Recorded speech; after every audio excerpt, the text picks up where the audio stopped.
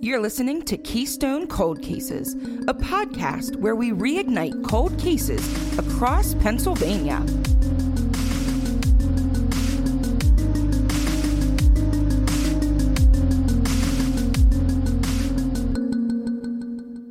Hey, it's Grace. And hey, it's Sarah. And today we are going to cover kind of, not that all cases aren't unique, but a very unique case that was brought to our attention, I believe, through the website. And I can't remember who suggested it, but thank you for suggesting it. We are going to talk about two murders that happened 21 years apart, but there may be a connection between the actions because there is a connection between the victims. So Kimmy Krim was 14, almost 15, when her body was discovered in 1998 on a hillside in McKeesport. And then in 2019, her niece, Morgan Dunstan, was fatally shot on the south side of Pittsburgh. In south side of Pittsburgh. And a lot of people wonder if there is more of a connection to these two than just the DNA that brings the victims together. So we'll talk a little bit. We're going to break it down. Normally we would split a case and do an episode per person. However, just because of the familial connection, I did decide to keep these two together. So many of the details and outreach really overlap. So a lot of that information would have been the same in two separate episodes. And I didn't want to repeat myself a lot in two separate episodes. So we are going to take just one episode and go through both of these, but we are going to look at them separately. And then we can kind of talk about any connections that we may sense. So we're going to start with the one that happened first, and that is Kimberly Krim. So Kimberly Rose Krim, who went by Kimmy, was a typical teenager in the 90s. She was an athlete who was known to be a little bit feisty, and she was, according to an NBC article, quoted as having a knack for home improvement projects. So she's basically Grace. You know, little bit feisty, knack for home improvement projects. I don't know. Screams Grace to me. If I think of myself as a teenager, though, I feel like my home improvement projects were putting glow-in-the-dark stars on my ceiling and wallpaper flowers all over my wall. Does that count? Yeah. Still counts. There are a lot of things I stuck to my walls that my mom had to deal with when she sold her house. But yeah, I guess I had a knack for it. That's what you get for having a teenager. That's on your mom. That's fair. Really, yeah. But anyway, so Kimmy had just finished 8th grade. She was very excited to be heading off to 9th grade in high school in the fall of 98. So at this time, she was 14. She would have turned 15 later that year. She was living in the Pittsburgh area. Specifically, she was living in McKeesport, which is a small suburb, like right outside of Pittsburgh. So on June 30th of that year, she left her house to walk to the store with the intention of buying hair color. And after that moment, she was not seen for 6 more days. On the 6th day, so we're at July 6th, 1998, her body was discovered on a hillside in an area that was a very popular shortcut for those that were walking to or like running local errands. She was found in this hillside area that people were known to take shortcuts through. In fact, she herself was most likely taking a shortcut through that area to get to the store to get the hair color that she was going for. So it was a fairly frequented area, which to me seems kind of crazy that she wasn't found for 6 days, but that kind of comes up a little bit more in some theories of what may have happened. She was discovered by a Duquesne light contractor near a cemetery in the area. When she was located, she was laying face down with her pants around her ankles, and her body was well into the decomposition process. So I want to share a post that Kimmy's mother, whose name is Jeannie, made on the Who Killed Kimberly Krim and Morgan Dunstan Facebook group, which By the way, that group is linked in our blog. It is a private group. You do have to answer a couple questions for the family to be added. But if you would like to be added to that, we are going to link it on the blog. But this is a post that Kimmy's mom made in this Facebook group that just absolutely tugged at my heart. And it really brings it to reality. I know we always talk about the fact that victims are real people, but I think seeing a mother's writing and wording on Facebook, I don't know, there's just something to that brings it more to reality. But this is the way that Kimmy's mom recalls the day that Kimmy's body was found. So this entire next piece is quoted straight from her Facebook page. July 6th, 1998. It was about 11:30 in the morning. Now, in the 6th day, Kim was still missing, but I still had bills to pay and a job to do. I decided to go to the dentist real quick before I had to be at work at 12:30. Now, I'll explain this as if all of you are from McKeesport and know of the route I took. After making my now daily call to the police with no word yet again, I left my Lower Evans Avenue home to walk to JJ's store and then up to the dentist on Versailles Avenue. Got done whatever needed done and was running kind of late. As I'm rushing down the hill to get to work, I notice there's a lot of unusual traffic going on in the Versailles Avenue entrance of the cemetery. Being nosy and running late, I decided that was when I would cut through so I could get down to 5th Avenue and grab a bus to Kane, which is where I worked. Very strange thing happened as I neared the entrance. As I went to step foot in the cemetery, I actually felt something on my shoulder pull me back. I got this very weird feeling that I should just take the long way, which I did. Little did I know that at that very moment, all that strange traffic was because Kim's body had been discovered. I got to work very late and had to jump right into the lunch serving line. Side note, she worked in a cafeteria at a school, so she was serving lunch. Okay. That's what that means. Cutting back into her quote then. Not even settled in yet, I happened to look up and see 2 uniformed McKeesport policemen and 2 plainclothes guys, which I knew were also cops.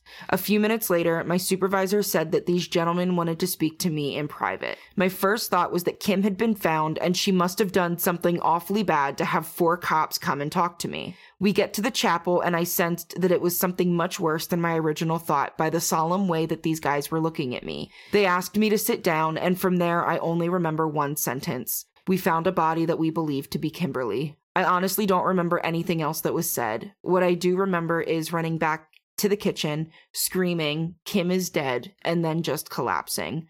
My worst nightmare was only beginning. Oh my God. That absolutely crushes me. But I think it's so important to see those words. And you can see, too, that this whole time her mom is holding on to hope. Like, she sees the cops and 2 plainclothes officers, and her immediate reaction is, oh, they found Kim and she got in trouble. Like, what's she up to? You know, like, there was not even that thought of, they're here to tell me that they found Kim and she's dead. It was, they found Kim and she got into some sort of trouble. I have to go bail her out. Like, yeah, it seems like the thought hadn't even crossed her mind and she just assumed her daughter was getting into some teenage trouble.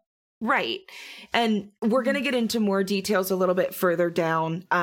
It would not have been out of the realm for something for Kim to do to, you know, maybe get into trouble with someone. And, sure, you know, we'll get into, like I said, we'll get into this a little bit later, but she didn't hang out with like gangs. She wasn't involved in like horrible things, but not all of her friends were the best influences. They were also teenagers in the 90s. Like, you could get away with a lot more as a teenager in the 90s than you can as a teenager now. Yeah. So, you know, just kind of that element of it too. But how heartbreaking. Yeah. To not even... Yeah. Maybe the thought did cross her mind, but it just seems like that's not really where her head was at. Right. And then all of a sudden, just this tragic news. I just can't imagine. So because of the extent of the decomp that Kimmy's body was in when it was found, they actually could not list her death as a homicide. So you guys may have noticed in the title that this case for Kimmy is actually kind of murdered with a question mark. Her mother firmly stands to the fact that she was murdered. And as we talk about some of the details of it, I really do believe that as well. But also, I am just a novice podcaster, not, you know, an actual investigator that has details. But because of the rapid rate of decomp, they can't definitively say that it was homicide versus accident versus something else. So it's still just listed as undetermined. Jeannie believes that Kimmy was actually murdered on June 30th when she left the house to buy the hair color. She thinks that she was killed that day, that just temperatures over the following week. And I did look at one of the articles had like a weather report, and they were temperatures in the 80s. The highest day was up to 84. So, you know, you've got a good amount of heat there. And that really contributed to the increased rate of decomp. It wasn't 100-degree weather, so it's not like it could have brought on that much decomp in only 2 or 3 days. It really does seem like even given the temperature, it would have had to be 4 or more days of decomp. So Jeannie sticks to this idea that she was probably killed on the 30th and just was not found for about that week. She just, in her own words, kept saying baffled. In different news articles that I was found, Jeannie just kept saying she was baffled that there was nothing more that could be done with forensics. And I think that's interesting too, when we talked about, and I forget what they call the Jane Doe, or what the area is, that we talked about the embalmed head. Beaver County? Forensics. Yes. Mm-hmm. So with the Beaver County Jane Doe, we talked about the fact that, you know, they couldn't get too much information because of the embalming process. And it seems like here we're in that same but opposite situation. Like they really can't get anything, but it's because of the decomp, not any sort of embalming. It's interesting though, because they did seem to be able to get, and now this was 20 years later-ish, but they did seem to be able to get quite a bit of information just from that embalmed head, and to get no information here. Right. It's got to be frustrating. Yeah. And there's a lot of different theories in general, not specific to this case, but with Pittsburgh law enforcement, 70s to early aughts. So that can also kind of come into play here since we're in the 90s. If what some people theorize was going on with Pittsburgh police, which was just a general like lack of desire to solve cold cases, among some other thoughts that people have. I'm trying to stay very neutral. But it's hard though. We have done a lot of Pittsburgh cases lately where the police seem to have dropped the ball. So I don't know if it I don't know what to think, and I certainly don't want to spread rumors. It's just the cases that we've been covering would lead you to think a certain way. Yes. And even, you know, like, obviously, I know a lot of people in the Pittsburgh area, and a handful of them listen, and I'll get texts that say like, oh, my uncle knew such and such person that was cousins. You know, it's always 10 degrees removed from a person, but with Pittsburgh police, and they say XYZ has happened, or they think that this certain, you know, one officer was hiding a lot of stuff or whatever. And there's just so many rumors that circulate in that area with law enforcement there. Who's to say if any of it's true? But it does seem to line up with the fact that we have a lot of unsolved cases in Pittsburgh that seem like they should have more evidence than they do.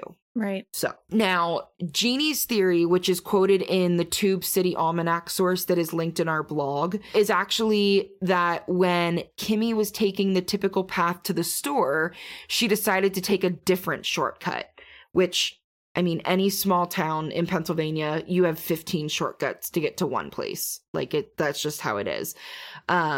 Jeannie thinks that whenever Kimmy decided to take this different shortcut, she may have run into some people that she shouldn't have. Jeannie thinks that there was probably a group in this wooded area that was drinking or smoking pot or both, and someone there offered alcohol or a joint to Kimmy, And she believes that Kimmy would have taken the offer for a drink or a joint, and that perhaps things escalated from there. She did mention that while Kimmy likely would have engaged in the party-esque activity, if things were starting to get frisky, Kimmy likely would have not wanted anything to do with that. And like, okay, so maybe she's just a teenager that didn't talk to her mom about those things, but also it seems like Kimmy was pretty open about her activities.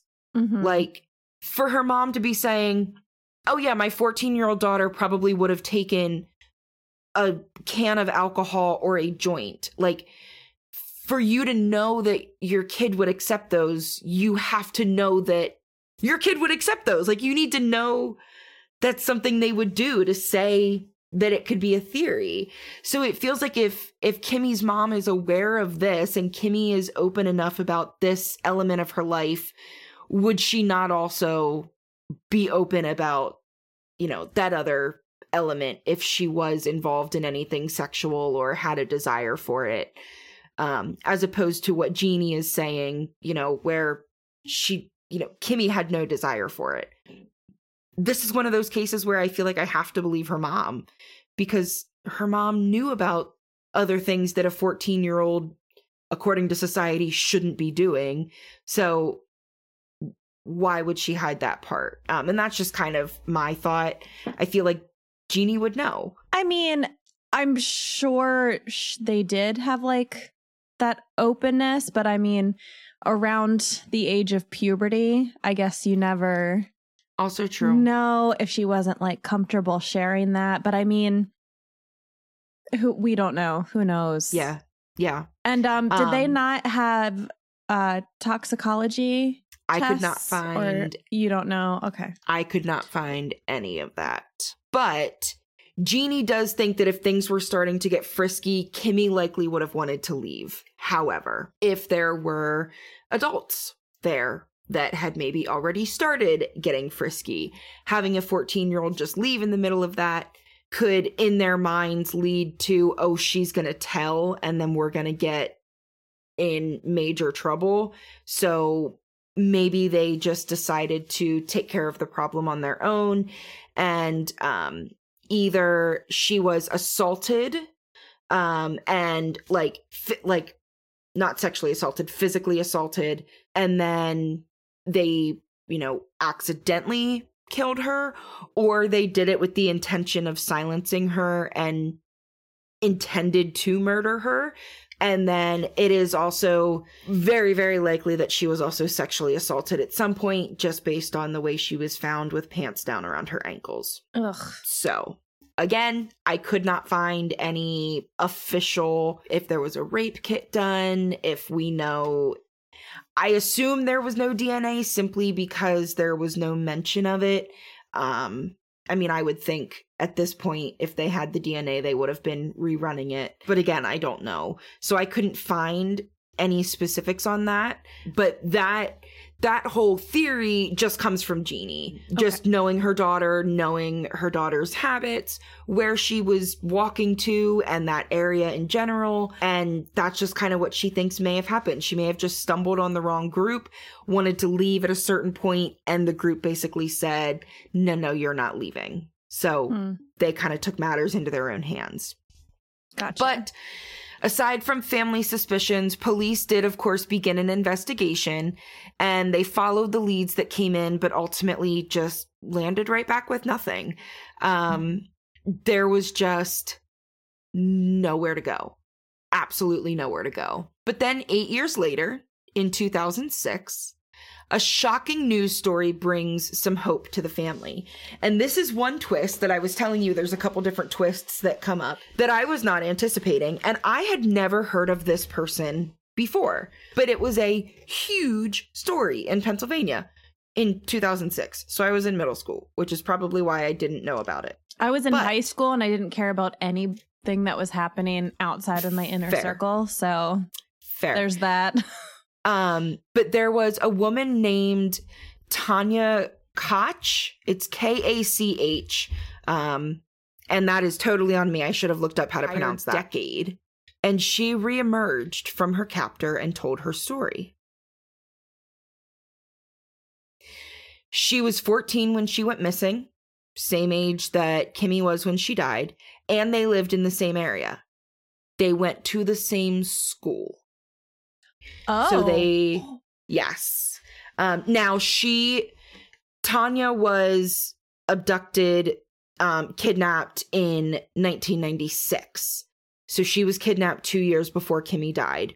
But many people had assumed for the longest time that Tanya had also been killed, and that it was just that they found Kimmy's body and they just didn't find Tanya's body.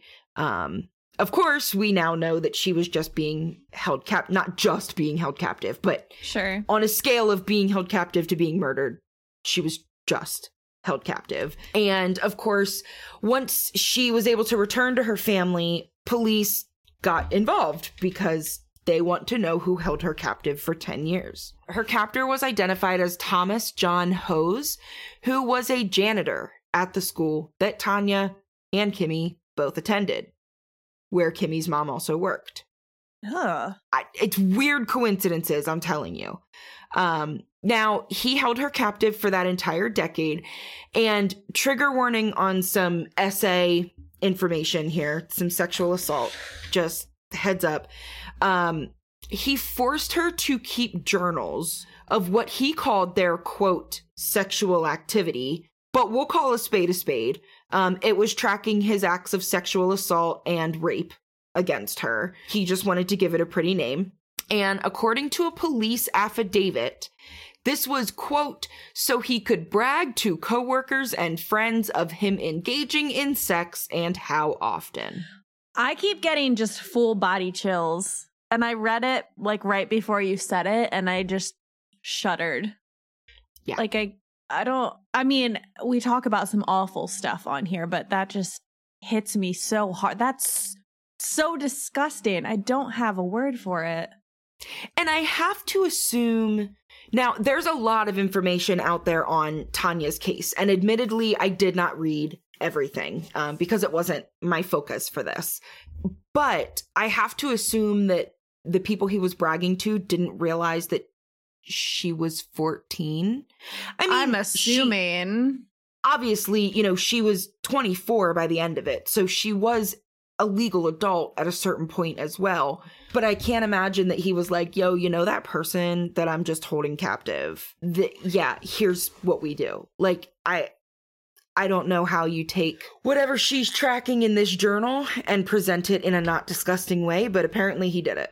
I guess he's just bragging as if he has like a girlfriend. That's true. At home. That's true. And like, hey, we do all this wacky stuff. Oh, that's disgusting. Yeah. So, it may make you feel better to know that he was arrested on charges of statutory sexual assault and involuntary deviant sexual assault. So he, according to one of the articles, was up for parole, or was coming up for parole, and she was going to be speaking at a hearing. When? So it looks like he ended up pleading guilty in 2015 to multiple charges. Okay. Yeah. So as far as I can tell, he is still incarcerated. Okay. No, he had a suicide attempt. It was unsuccessful. So I believe he is still alive. But yes. That's wild. Yeah. To me. Her whole case is absolutely wild. Like, he shared a house with people and they had no clue that she was being held captive. Like, it reminds me of, was it Jamie Kloss that was held captive in like a big like Tupperware tote? I can't quite remember. But it reminds me of that. Like that guy was just functioning with this girl under his bed. And it just feels so surreal to me. But like I said, if you are interested in Tanya's case, you can absolutely give it a search. There are multiple books and over 6 pages of Google results for articles because I stopped clicking through them after page 6. That was a long enough rabbit hole. It is a really great case. She has done a lot of great things since coming free. It's just not one that we're going to dive into because her case is solved and we want to keep our attention on the unsolved cases. So why did I bring it up at all? Kimmy's body was found, like I said, in a cemetery, in a hill along a cemetery in a fairly popular area. As it turns out, Thomas Hose lived within view of the cemetery. So hypothetically, if he was home, he would have been able to see people walking through that shortcut area. And so he would have had a good vantage point for where she was. Additionally, like I mentioned earlier, Jeannie worked at the school that the girls both attended and that Hose worked at. So remember, he was a janitor at the school. So he knew Kimmy's mom. He knew Kimmy. And Kimmy's mom said she had gotten to know him because she was a cafeteria worker and he was a janitor, and they were, together over lunchtime every day. So they would, monitor students together and sometimes, just exchange words, hang out, whatever. Apparently Hose and Kimmy had some run-ins in the halls, and Jeannie said that Kimmy did not like Thomas Hose. Well, good for her. Yeah, good judge of character, right? Yeah. So that's really all we know about their interactions between Kimmy and Thomas Hose. To this day, there have not been charges filed against Hose for Kimmy's death, but there are a lot of details that just seem too convenient. Like when she was killed, he was currently holding captive one of the other girls that went to school with her. He worked in the school. He could see where she was. It all lines up. There's just not enough actual non-circumstantial evidence to use to charge. So with general lack of evidence, he's been scratched off of the suspect list. Doesn't necessarily mean the public doesn't think he did, but officially he was kind of taken off there. Right. Now, there is another theory out there that was in an article I read, in a blog post I read, claimed to be the most popular theory, but the only place I found it was in this blog. So I don't know how popular of a theory it actually was. It may have just been like a verbal theory that was kind of going around the community, so it wouldn't have been printed anywhere. So it may truly be a large theory that just isn't officially reported on. But this theory is that Kimmy was having an affair with a married police officer. Oh. Again, let's go right for saying the Pittsburgh police are responsible somehow, because that tends to be what people in the Pittsburgh area think. I also hate that wording because she's 14.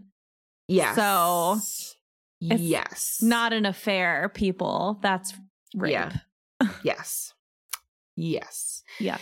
So the thought is that it was consensual, but not actually, because she wasn't at the age of consent. Sure. But that she verbally was agreeing to it, and that she decided she didn't want to be a part of this anymore, and she threatened to tell on him.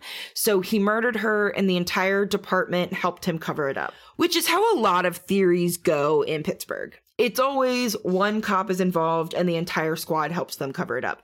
So either it's true and there are really a ton of cops responsible for all of these deaths and they're all just covering for each other, or there is something else going on.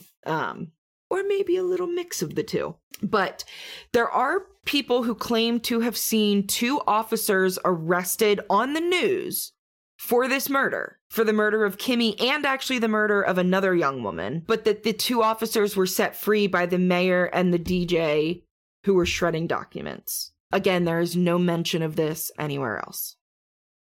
Just on the blog post. Just take it with a grain of salt. But that is a theory that I saw out there. Interesting. I'll keep it on the back burner. Yeah. So That is really all I have for Kimmy's case. But if anyone does have tips or information on the case of Kimberly Krim, you're asked to contact the Allegheny County Police Department at 412-473-1300 or 833-ALL-TIPS, which is 833-255-8477. Now, we're going to move forward about 21 years. So 21 years after the death of Jeannie's daughter, Kimmy, she got another phone call that shattered her world even farther. So if your heart was not already breaking at her Facebook post, prepare to break farther. Great. Another young death in the family took Jeannie back in time. This time it wasn't the death of her daughter, it was the death of her granddaughter, who also would have then been Kimmy's niece. Morgan Dunstan, the daughter of Angie Krim, Angie being Kimmy's sister, had been fatally shot in Pittsburgh's South Side in the early morning hours of Friday, May 24th, 2019. She was set to graduate high school in a few days and head off to cosmetology school that August. She had already completed 4 years at a cosmetology technical program through her high school and then was going on to an official cosmetology school in August. So looking forward to a couple fun months of summer and then moving off on to the rest of her life. Morgan was joyful and kind, always extending a helping hand to anyone who needed it. Truly scrolling the Facebook page, there were not enough good things that people could say about Morgan or Kimmy, for that matter. Just two really vivacious, kind-hearted, wonderful girls. It was clearly stated in multiple articles, like I said before, that Morgan also did not have any gang affiliations. She didn't hang out with the wrong crowd. She did love to have fun and spend a lot of time with friends, but typically was not hanging out with like the bad kids or anything like that. She also has a twin sister named Jordan, who obviously was a huge part of her life. I mean, like, you're twins. That's, twins are always highly involved in each other's lives. Siblings are. That's gotta be a different type of pain. Yeah. To lose your twin. Yeah. So she also had another sister named Jada, and Jada was pregnant and had very recently told Morgan that she was going to get to be an aunt. And Morgan was so excited for this little baby. Unfortunately, her niece would not be born in time to meet Aunt Morgan, but she has always been told about Aunt Morgan. In addition to her twin, Jordan, and her older sister, Jada, Morgan was survived by 3 additional siblings, Joseph, Adrian Jr., and Camden. So Angie, who is Morgan's mom, Jeannie's daughter, Kimmy's sister, it's a lot of relationships there, attributes Morgan's death truly just to being at the wrong place at the wrong time. According to various different articles that were recounting the event, Morgan and a group of friends were dancing in a parking lot after skipping prom. But it seems like they skipped prom, but still went to a couple prom after parties. And then this was after the prom after parties. Some articles mentioned that she went to after parties and some did not. But the timing would make sense if she was hanging out with friends after prom, and then, went with this group of friends to dance around in the parking lot.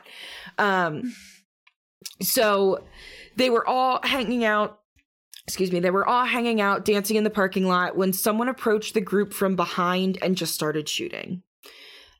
Oh my God. Yeah, she was shot in the head. The friends that she was with got her right in the car, took her right to the hospital, got her there as quickly as they could. Unfortunately, the bullet had just done too much irreparable damage, and Morgan did die at the hospital at about 3:30 a.m.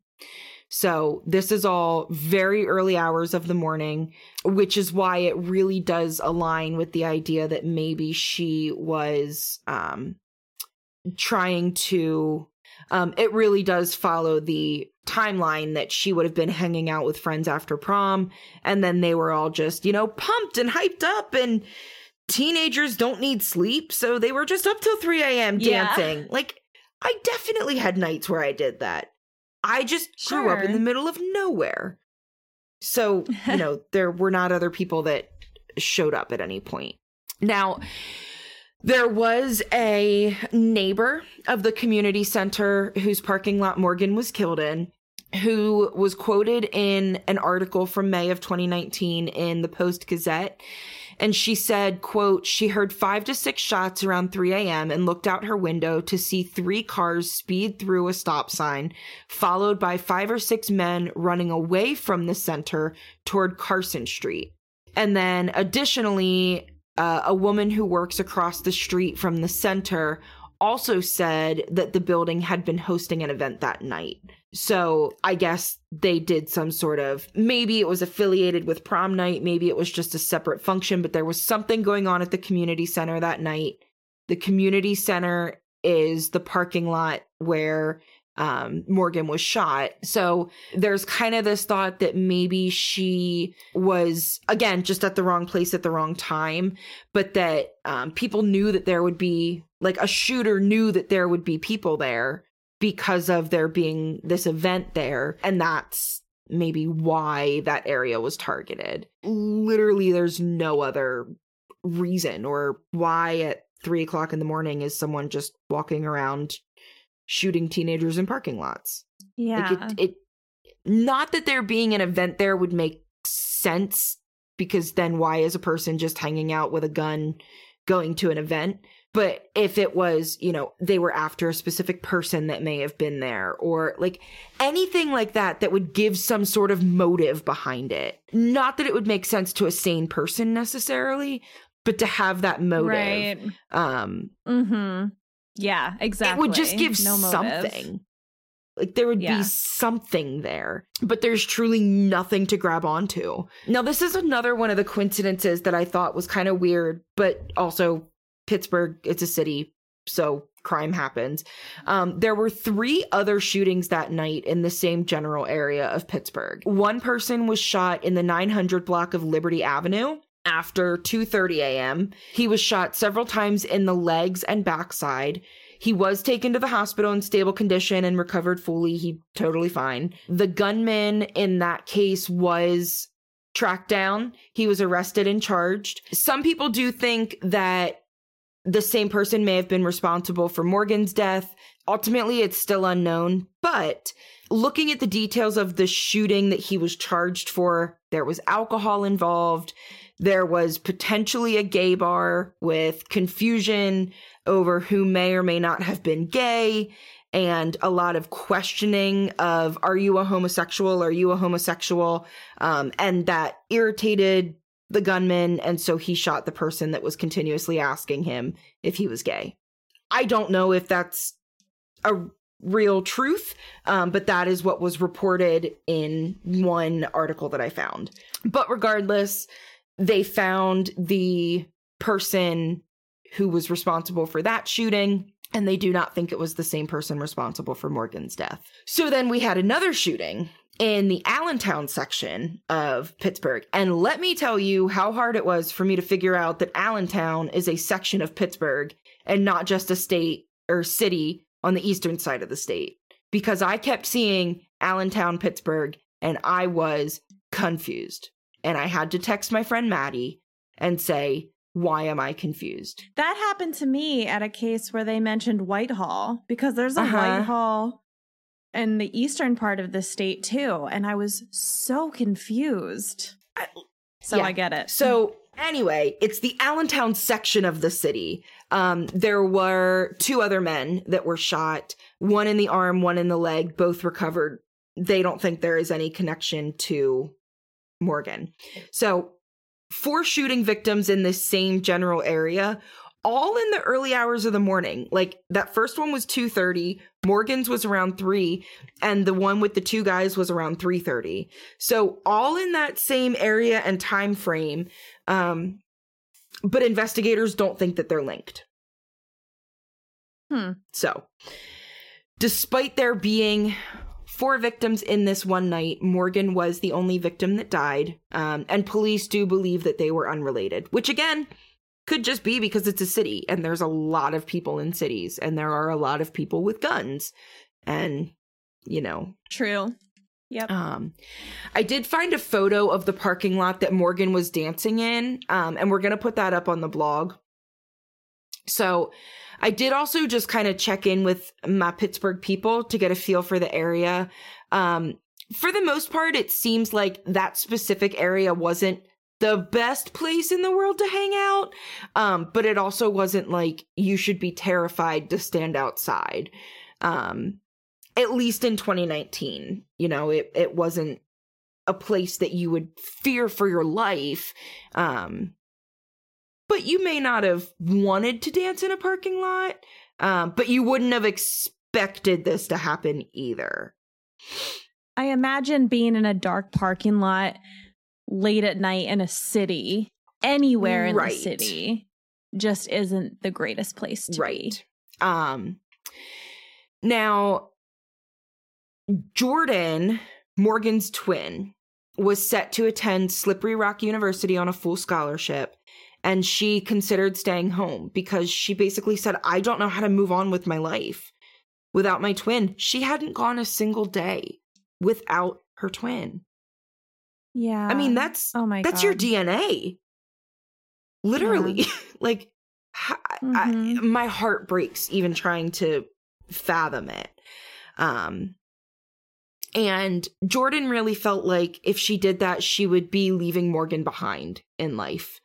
And their mom saw it differently. Their mom said, Jordan, you have to do this for her. That's what she would want you to do. And from what I can tell, I think Jordan did go on to college. I'm not going to stalk her Facebook and see what she's doing. But I didn't see anything that explicitly said that she chose not to. So I don't know exactly, what Jordan is doing now, but I don't need to know because she's a young 20-something and doesn't need people finding her online and figuring out what she's doing because that's creepy. I hope she's good, though. So, yes, I do hope she's doing well. She deserves all the good things. I did see there was something I think that she had commented on the Facebook page or something. And I don't know for sure if it is her, but it was a Jordan spelled the same way. And it was just kind of a comment of love you so much or miss you so much. And just kind of it seems like she's at least active enough to be willing to comment on things on a Facebook group, which can be hard to be willing to comment on something like that. So yeah, definitely just wish her the best. And I'm sure that whatever she's doing, Morgan would be happy with whatever path Jordan chose. I did try to find more recent information on Morgan's case.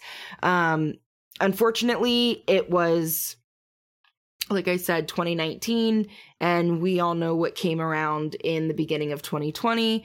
So it was very difficult to find any sort of information, and I'm sure that with no leads, it probably got put on a back burner, especially with the halt that came up with COVID and just stopping the process of a lot of investigations. So I honestly couldn't find anything since the original articles that all came out that first week after her death, which breaks my heart. And I really wish we had more. But if anybody does have information about the shooting of Morgan Dunstan, please call Pittsburgh Police at 412-323-7800. Anonymous tips will be accepted. And at this time, there are no known suspects that have been identified. That's all we have for this episode of the Keystone Cold Cases podcast. Please remember never to reach out to family or friends of the victims, only to law enforcement if you have any tips. This episode was researched and hosted by me, Sarah. Find all of our sources, social media connections, and contact information at kccpod.com. Theme music and production assistance from Darren Makins. Join us again next week for another case to sleuth out.